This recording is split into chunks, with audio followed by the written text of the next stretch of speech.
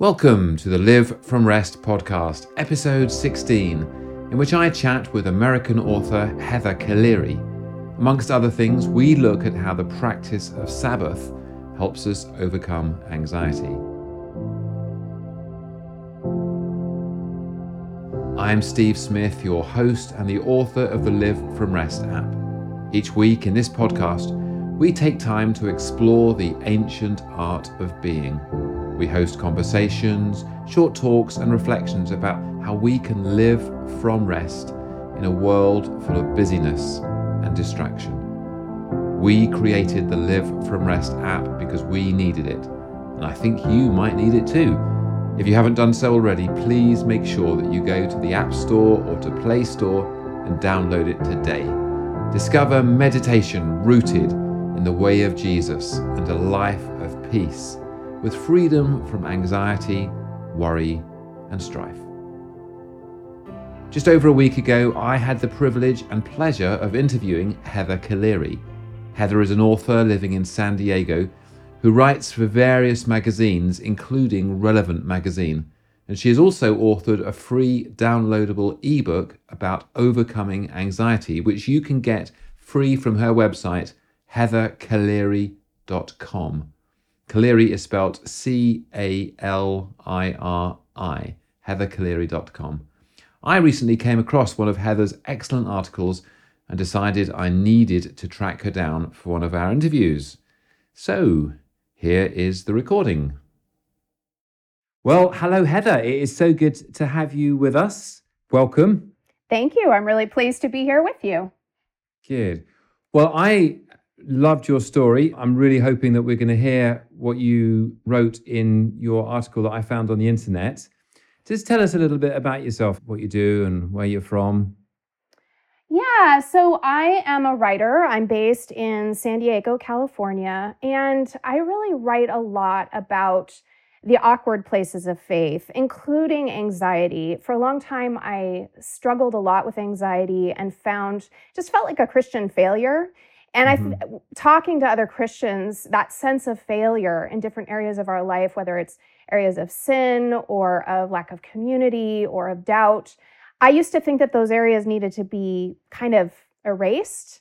And as God really led me into more healing, I realized that when I was really honest about those areas of awkwardness with God, not only did I feel less shame, but it started sort of ushering healing into my life. So I really love writing about those awkward areas, the things that people don't like to talk about, and trying to show how that honesty with God really brings healing into our lives. Yeah, absolutely. That whole subject of being honest with God is something that we've considered. My wife is really interested in that. Maybe we can get back to that very subject. But I loved that article that you wrote on Sabbath. And Sabbath is something that we're really keen on in Live From Rest. I think it's just a crucial part of what God wants for us. And what I'd love you to share, if you'd be happy to do so, Heather, is your story that you shared in that article about how you were struggling with anxiety and how Sabbath in particular helped you overcome your anxiety. Yeah, absolutely. So it started about 6 years ago. I had read a little bit about Sabbath on through different writers that I admired. And at the time, I was still really in this, like, I've got to be a good Christian for Jesus mode. I mean, not that there's anything wrong with that attitude. I was very sincere, very earnest in my faith. And, starting a Sabbath seemed like a really great way to show God that, faith was important to me, and also to just have this day of contemplation and rest. So I'll tell you, I started this Sabbath practice. I had 2 small kids at the time. They were 3 and 6. And, my husband decided that he didn't want to do it with me. So I'm like, okay, I will take a break from cleaning up the house. I'll take a break from my computer, from social media, from writing. I'll still take care of my kids because they weren't going to go away. And I just thought, okay, this day of rest, of time off, is just going to make me feel so holy. I'm going to feel really peaceful. It's going to be awesome. And I have to tell you, about 15 minutes in, I was like, oh my gosh, where is my computer? I need to stare at Facebook for a while. I was so itchy. I mean, even suddenly all of the clutter on my floor, I had never before felt like I needed, that I was motivated to clean it. I just did it out of obligation. But suddenly all of the clutter just looked like this really interesting project that I needed to go take care of. And I realized how, I was just so surprised because, I know that you do some work with addiction recovery. I realized that my busyness was really an addiction. Yeah. And that constantly being busy had covered up how much I depended on my activities, my tasks, my to-do list to feel like I was worth something. Yeah. If I wasn't doing anything, if I didn't have something to do, I really didn't know who I was.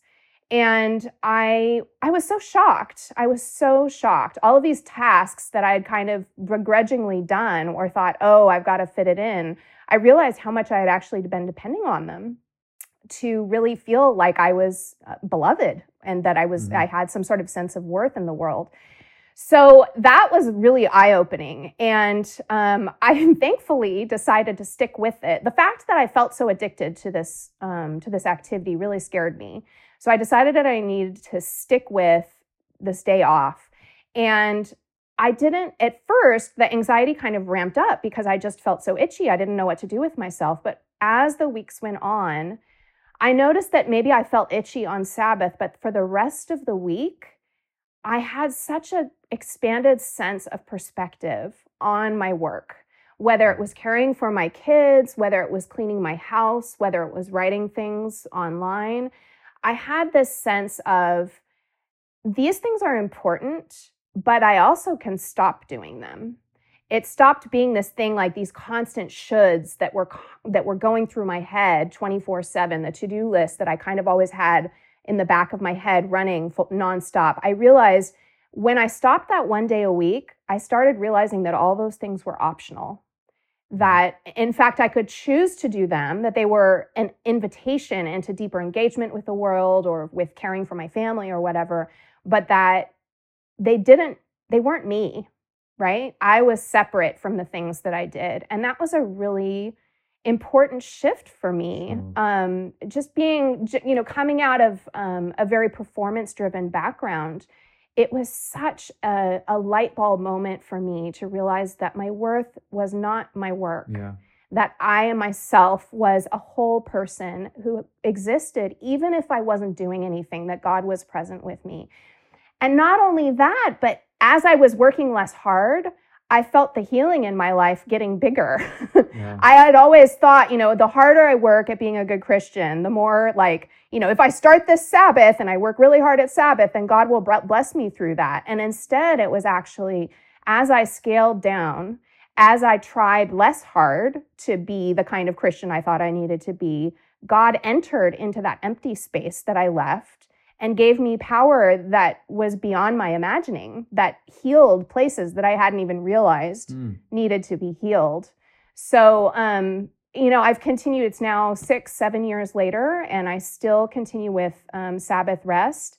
And, I love the name of your app, Live from Rest, because it's so true. When I had that habit every week of, beginning the week with rest, with silence, with stillness. And believe me, that is a tricky thing for me. It's not like it's an easy, I have that whole thing figured out, but just starting towards that goal, everything else shifts in perspective. I just feel so much more of a sense of groundedness, and that I just don't have to be anxious about things because God is really the power behind everything. And it's not really up to me in every area of my life to make things perform optimally. That's really God's work. That's brilliant.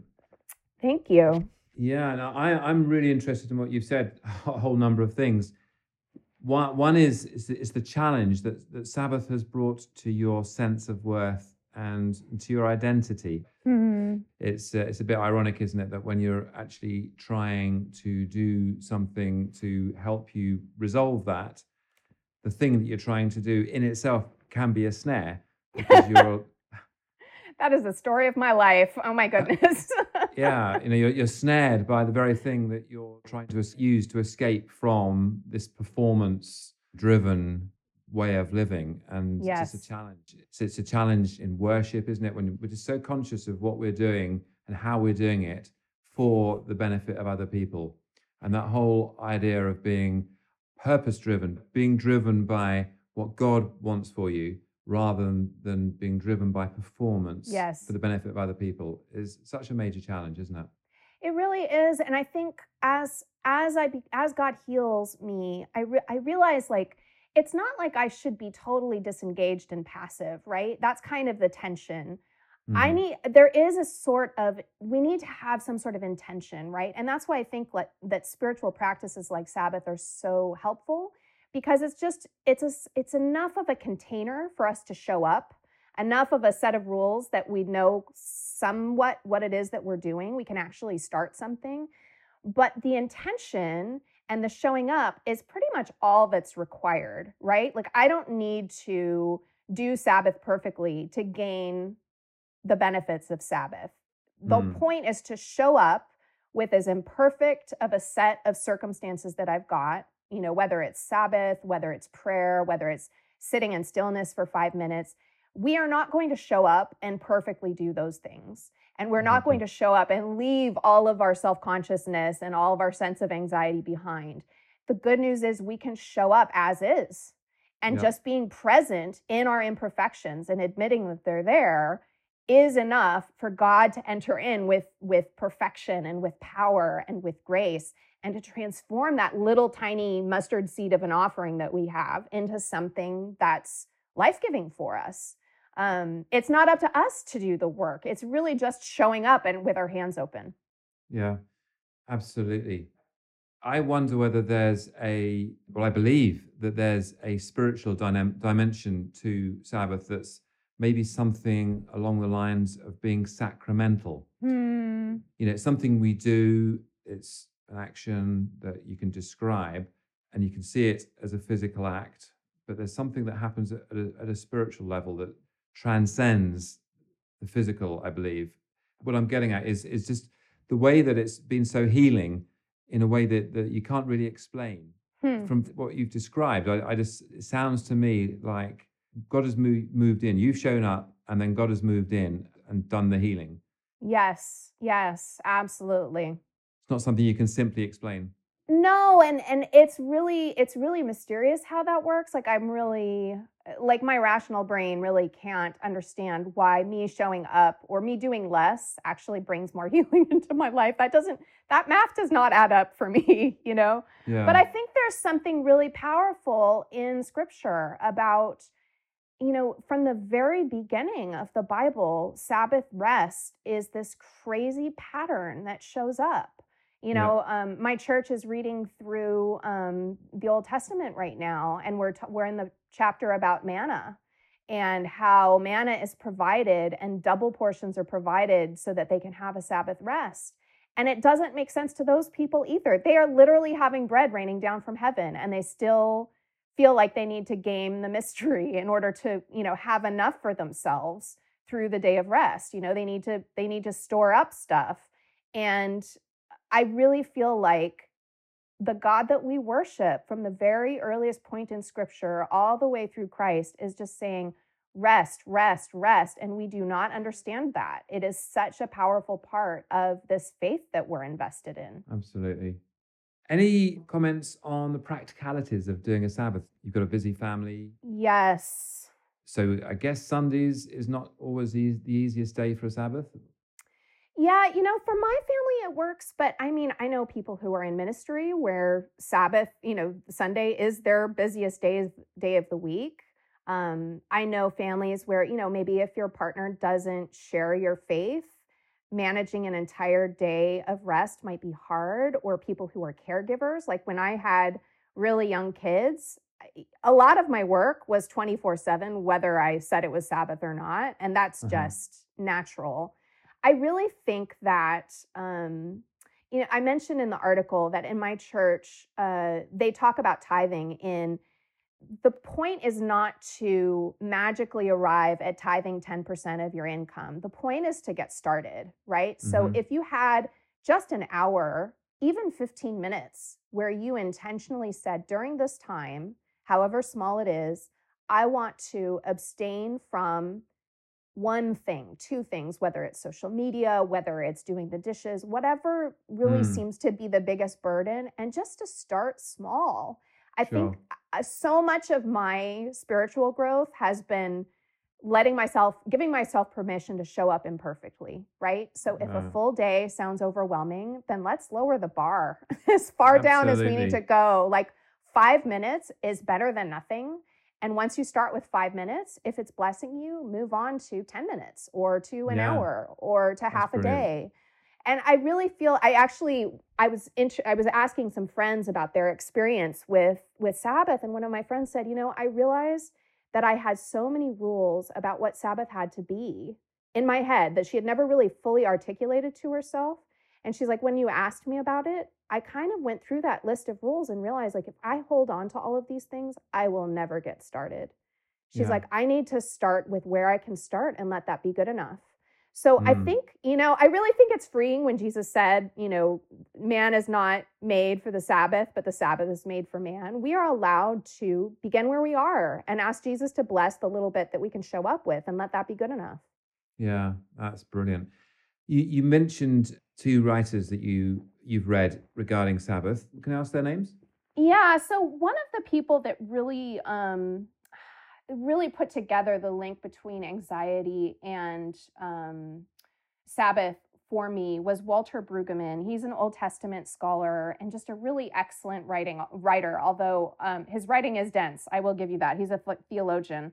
He has a book called Sabbath as Resistance that really talks about. I mean, it's a political book. The idea of taking a break from our work. Our work often has political dimensions. It Yeah. connects us to the society that we're in, and that's both a wonderful thing and a difficult thing. Hmm. So, in my culture, it's very hard even to start a conversation with somebody without asking what they do for a living, right?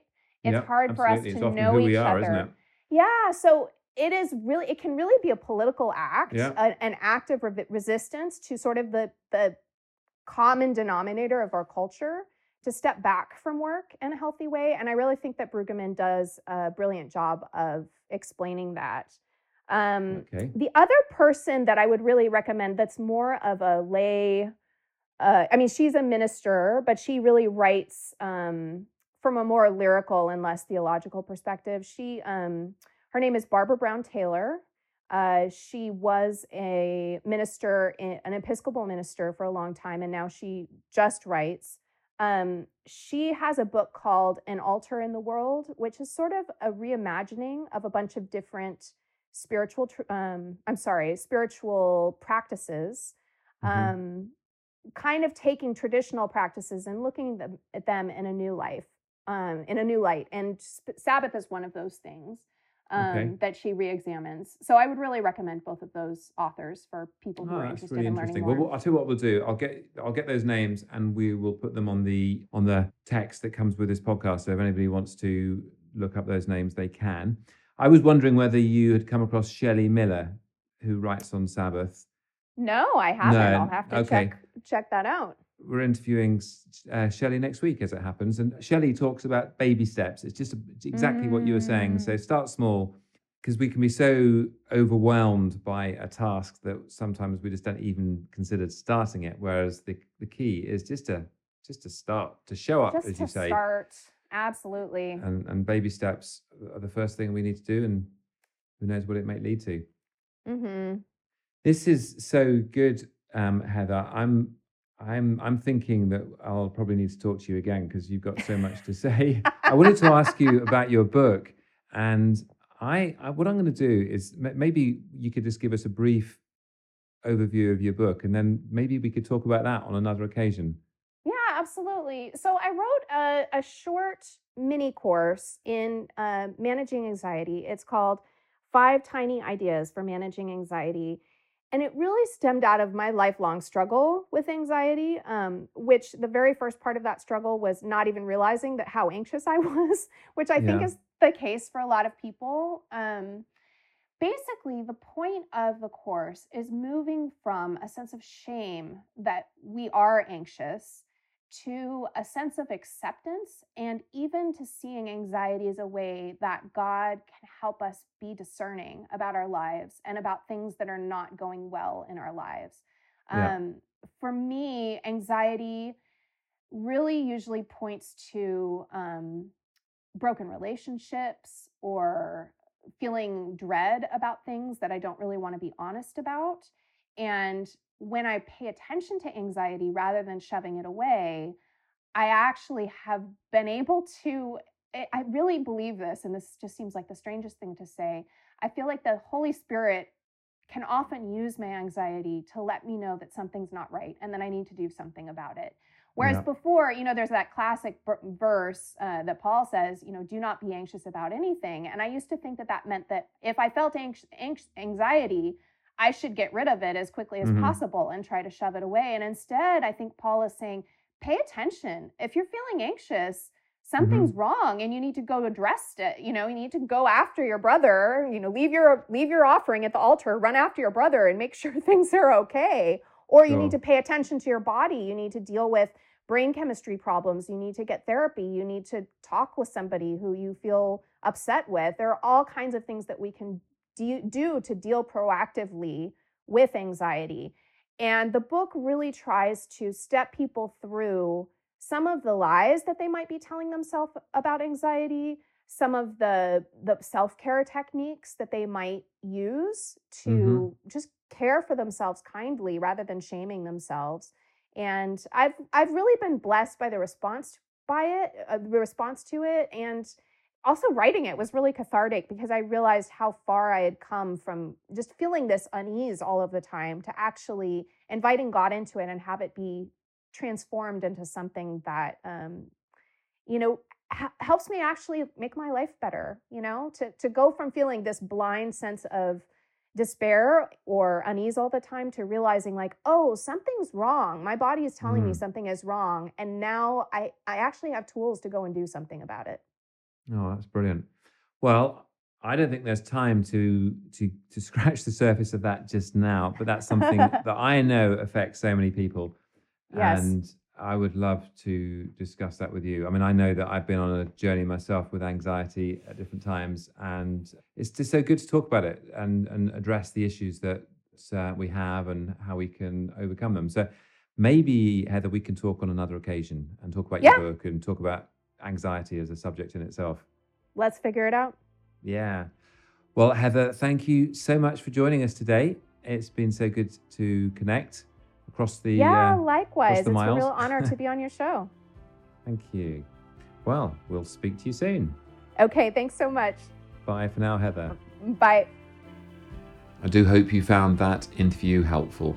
And a reminder, you can get access to some of Heather's writings, including her free downloadable ebook on anxiety, on her website, which is heatherkaleri.com. And you can, of course, also connect with her through social media. And if you haven't done so already, do please make sure you download our free app entitled Live From Rest. Do make sure that you listen to the first of our series of meditations with song, using the great song by Orphan No More called Even Now. So thanks for joining us, and we look forward to seeing you very soon. Bye for now.